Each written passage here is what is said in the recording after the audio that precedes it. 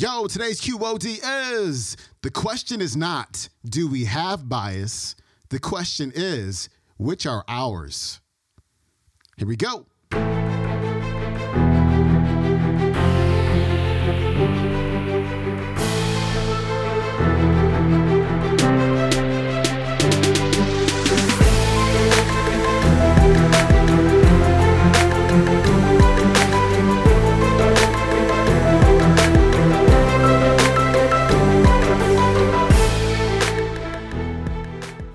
Welcome back to the Quote of the Day Show. I'm your host, Sean Croxton of SeanCroxton.com. We got a brand new speaker on the show today. His name is Howard J. Ross. Everybody needs to know about Howard J. Ross. I'm surprised his name hasn't come up a lot lately with all of our recent events. And I read a book by Howard called Our Search for Belonging several years ago. And it just blew my mind. And I use some of his stuff in my Money Mind Academy course when we're talking about biases and how the brain is wired. He also has another book, which is going to be re-released next month, called Everyday Bias. It's available on Kindle right now. I haven't read it, but I hear it is absolutely amazing. I want to do a quick thought experiment with you. Now imagine whenever you encounter an object or a person, we'll say, or a place or a thing, that every single time you encounter something, you have to make an assessment of it, a brand new assessment, a brand new evaluation. You have to decide, is this person, this place, this thing, is it for me? Is it against me? Is it good? Is it bad? Is it going to hurt me? Is it going to be good to me? Is it right? Is it wrong? Imagine doing that for every single encounter that you have. It would be absolutely draining because your brain works on something called the efficiency principle. Your brain doesn't like to expend a lot of energy and calories. It needs to save that energy just in case, you run into a very dangerous situation. Your brain, your biology is really all about survival. And so you don't have to make these calorie-consuming assessments all of the time. Your brain relies on biases. So your brain puts everything into categories and says, this is that way. These people are like this, and it just makes things very efficient. I know it kind of sounds like it sucks, but it's just the real deal. It's how the brain is wired. And, I think if more people knew about Howard J. Ross and his work, we would be able to stop pointing fingers at other people all of the time, going, you're biased, you're prejudiced. They say when you're pointing a finger at somebody, there's 3 fingers pointing back at you. I think this conversation that we're having around racism could change considerably if we all could just raise our hands and say, I'm biased. I'm prejudiced. That's the way the brain works. And as you're going to learn in this clip, it is just the way your brain automatically does stuff. It encounters something. It goes into the category. It says, what's this like? What's this person like? What are they like? And it just slaps that label on them unconsciously. And when I read this book, Our Search for Belonging, several years ago, I was like, whoa. And it gave me a new awareness. So I got to say to myself, when I started running automatic biases and automatic prejudices, I got to say to myself, I know what my brain is doing in this moment, and I can use my consciousness to shut it down. That's what we need to do. Instead of just denying that we're biased and prejudiced, accept it. That is our wiring. That is just the evolution of human beings. That's just the way that we survive.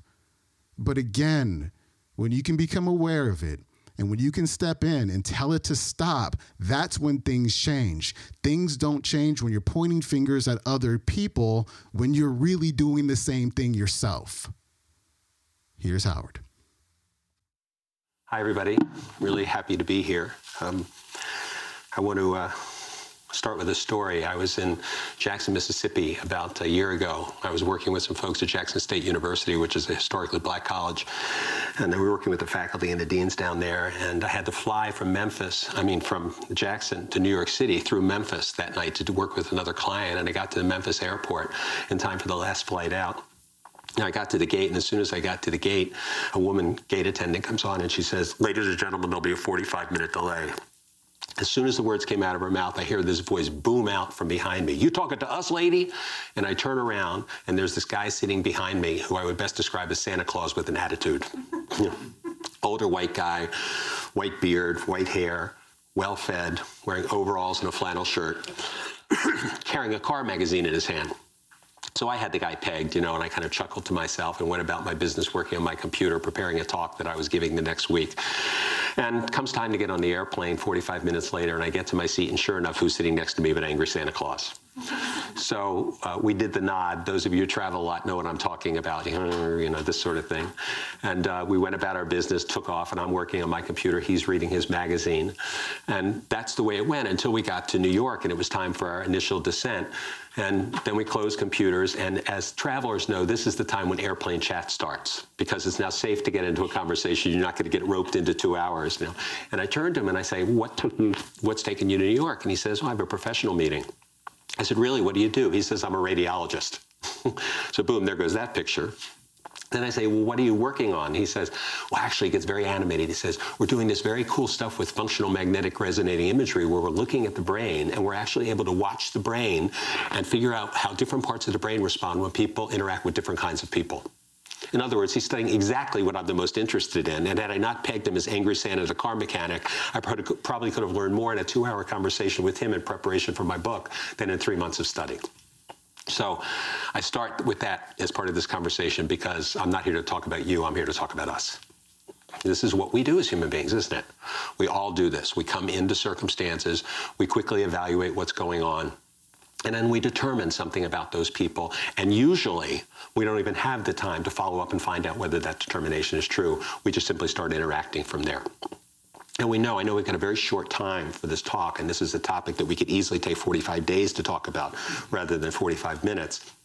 But I also am really aware, and I want to acknowledge that the folks at Google have done some of the most forward-thinking work on this that I know of companies doing. So I know some of this is stuff that you may have heard in one form or another, but my own experience has been that you can't hear it enough to continue to have us be focused on this. So I want to just start by sharing just a handful of very quick studies of what we're learning about how this shows up.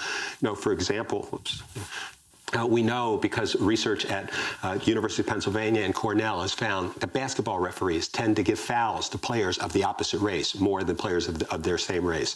And this is true for both white referees and for African-American referees. It's different degrees, but nonetheless still the same.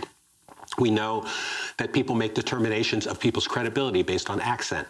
There are researchers at Tel Aviv University and at the University of Chicago found that we tend to believe people more if they have an accent that's more similar to us and less if they have an accent that's more different, with one exception. Anybody want to guess what it is? British, yeah. We tend to think people with British accents are smarter. They not only make great villains, they are also smarter. One of my clients in New York has a guy who grew up in Liverpool, which of course they speak Cockney there. He called it gutter English. And he said when he goes home to visit his family and then comes back to New York, he says, "I feel myself getting smarter every mile I fly." We also know that hand dominance is a factor. Researchers at the Max Planck Institute for Psycholinguistics in the Netherlands have found that we tend to make decisions based on hand dominance. In other words, if you're right-handed, you may be more likely to hire somebody who's sitting on your right side than who happens to interview on your left side. Makes no sense at all. Just tends to happen. And this is a study I did. I've got an artificial knee, and whenever I go through the TSA process, I have to be screened. So I began to notice that when I was dressed in business clothing, I seemed to be going through faster than I was dressed more casually. Turns out about 47% faster. Now, I could go on and on because there are literally over 1,000 studies in the last 10 years alone of this. We know that this dynamic happens almost everywhere we are.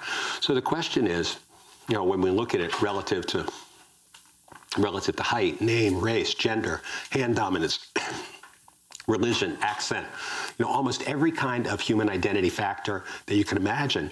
The question is not, do we have bias? The question is really, which are ours? And that's hard for us to get as human beings because for the most part, we've seen bias as a fundamentally bad thing. For the most part, we've created this sort of bias equals badness paradigm.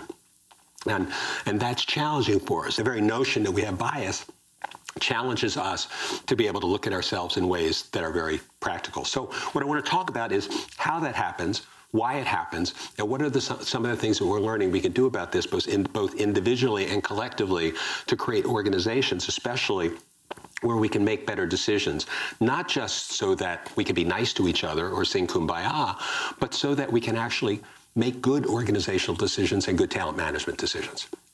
And it shows up in virtually everything we do.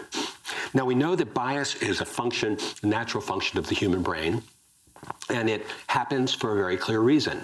What function does bias serve? Anybody? Why do we have bias? Yeah, it keeps us safe, exactly right. It's a human danger detector. We have to quickly determine whether this person is somebody we want to go towards or away from. It triggers fight, flight, or freeze in us.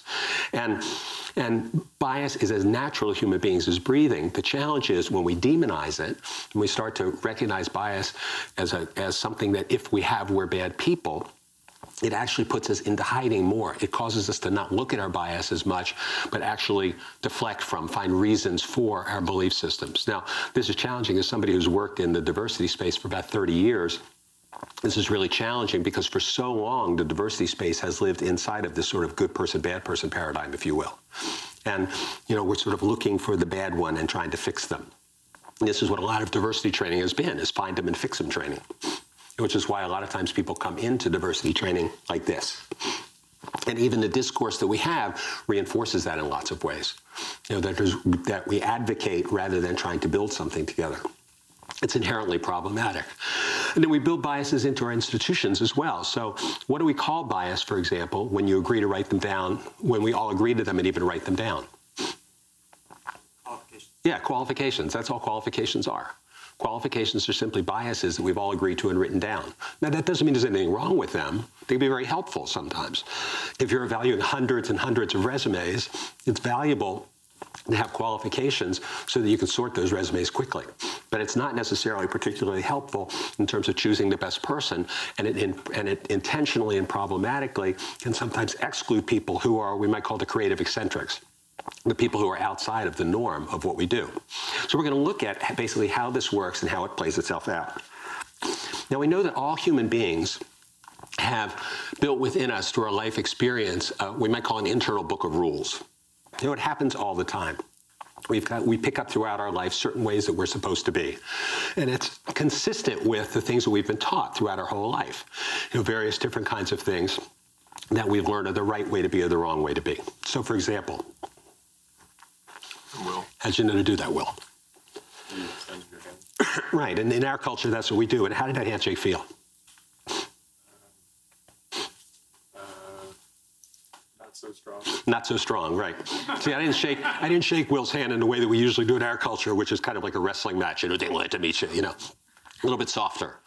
But for the most part, when that happens, how many people here have heard somebody say, if somebody shakes hands with that, like you at the beginning of an interview, forget it, it's over.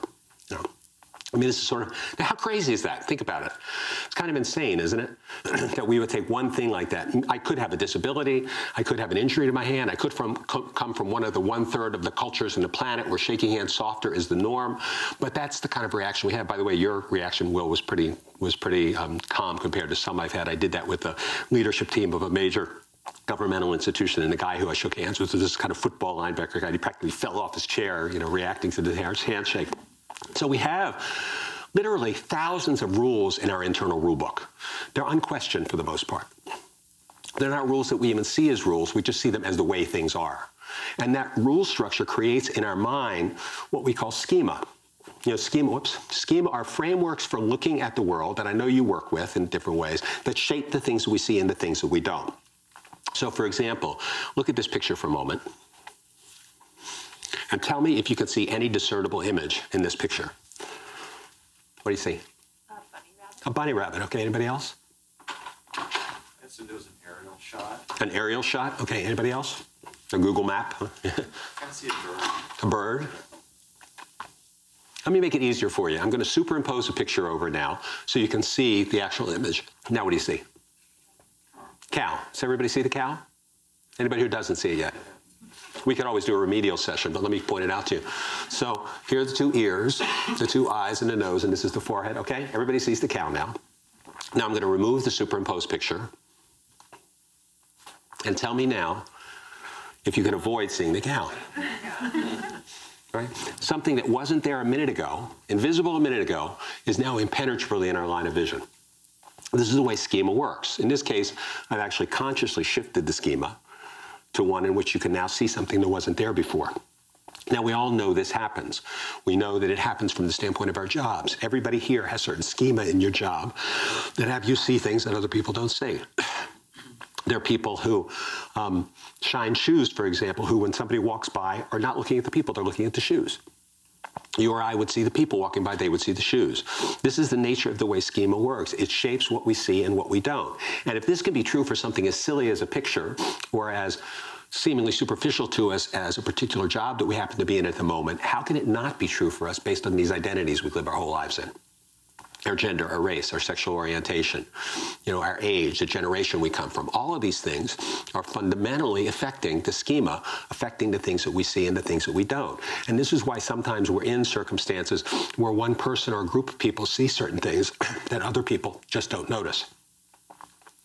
So schema leads to the formation of background. And I mean background in the sense that I shape the world by my experience, that I actually see the world through a filter that is governed by the background experience that I've had. It's like a lens through which we filter the world. And background creates a phenomenon of a coloration of our world, if you will. It's like a contact lens that gets put on over our eyes before we even realize that it's there. And the world actually looks blue to us or green to us or orange to us, depending upon what that lens is. So we sit there and talk to each other through different lenses and often accuse each other of not seeing things, but the reality is we can't see them, or we're not oriented towards seeing them unless we stop and notice that we have this lens on. Now, if somebody stops and says, oh, you have a blue lens on, all of a sudden I look at that white wall colored blue in a different way. It still looks blue to me, but my awareness that it's blue is different.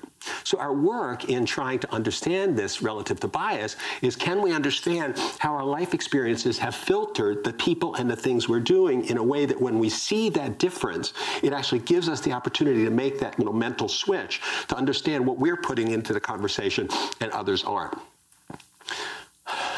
John Searle, a brilliant philosopher from the University of California, says background enables linguistic interpretation to take place, enables perceptual interpretation to take place, and it actually structures our consciousness. It actually gives us the world that we see in a profound way. And so we're not talking about something that happens to some people, and we're not talking to something that happens to bad people. We're talking about something that happens to people, that this is the fundamental way the human mind works. And it impacts us, and on an everyday basis, because background creates context, and context is everything in terms of how we see the world. And we know context shifts things quite dramatically and in funny ways. For example, if it's in the middle of the winter in Washington, D.C., where I live, 60 degrees means take off your shirt and lay out and get some sun. If it's the middle of the summer when it's 100 degrees, 60 degrees means let's get a sweatshirt. It's cold. So context is constantly shifting the way we see things. All right, that was Howard J. Ross. He doesn't have a website. However, I highly recommend you go to Amazon, you pick up his book, Our Search for Belonging. Also pre-order his book, Everyday Bias, which will be re-released next month. You can actually buy it on Kindle right now. I did that a couple days ago. I can't wait to dive into that one. And you can watch today's entire talk on YouTube. It is called Everyday Bias, Identifying and Navigating Unconscious judgments. They're unconscious. It's talks at Google. But when it's unconscious, you can become aware of it, you can make it conscious, and you can step in and you can shut down your biases, you can shut down your prejudices, and, the world will be a better place for it. So that is it for me. I will see you tomorrow with Gary V. It's a good one. I'll see you then. Peace.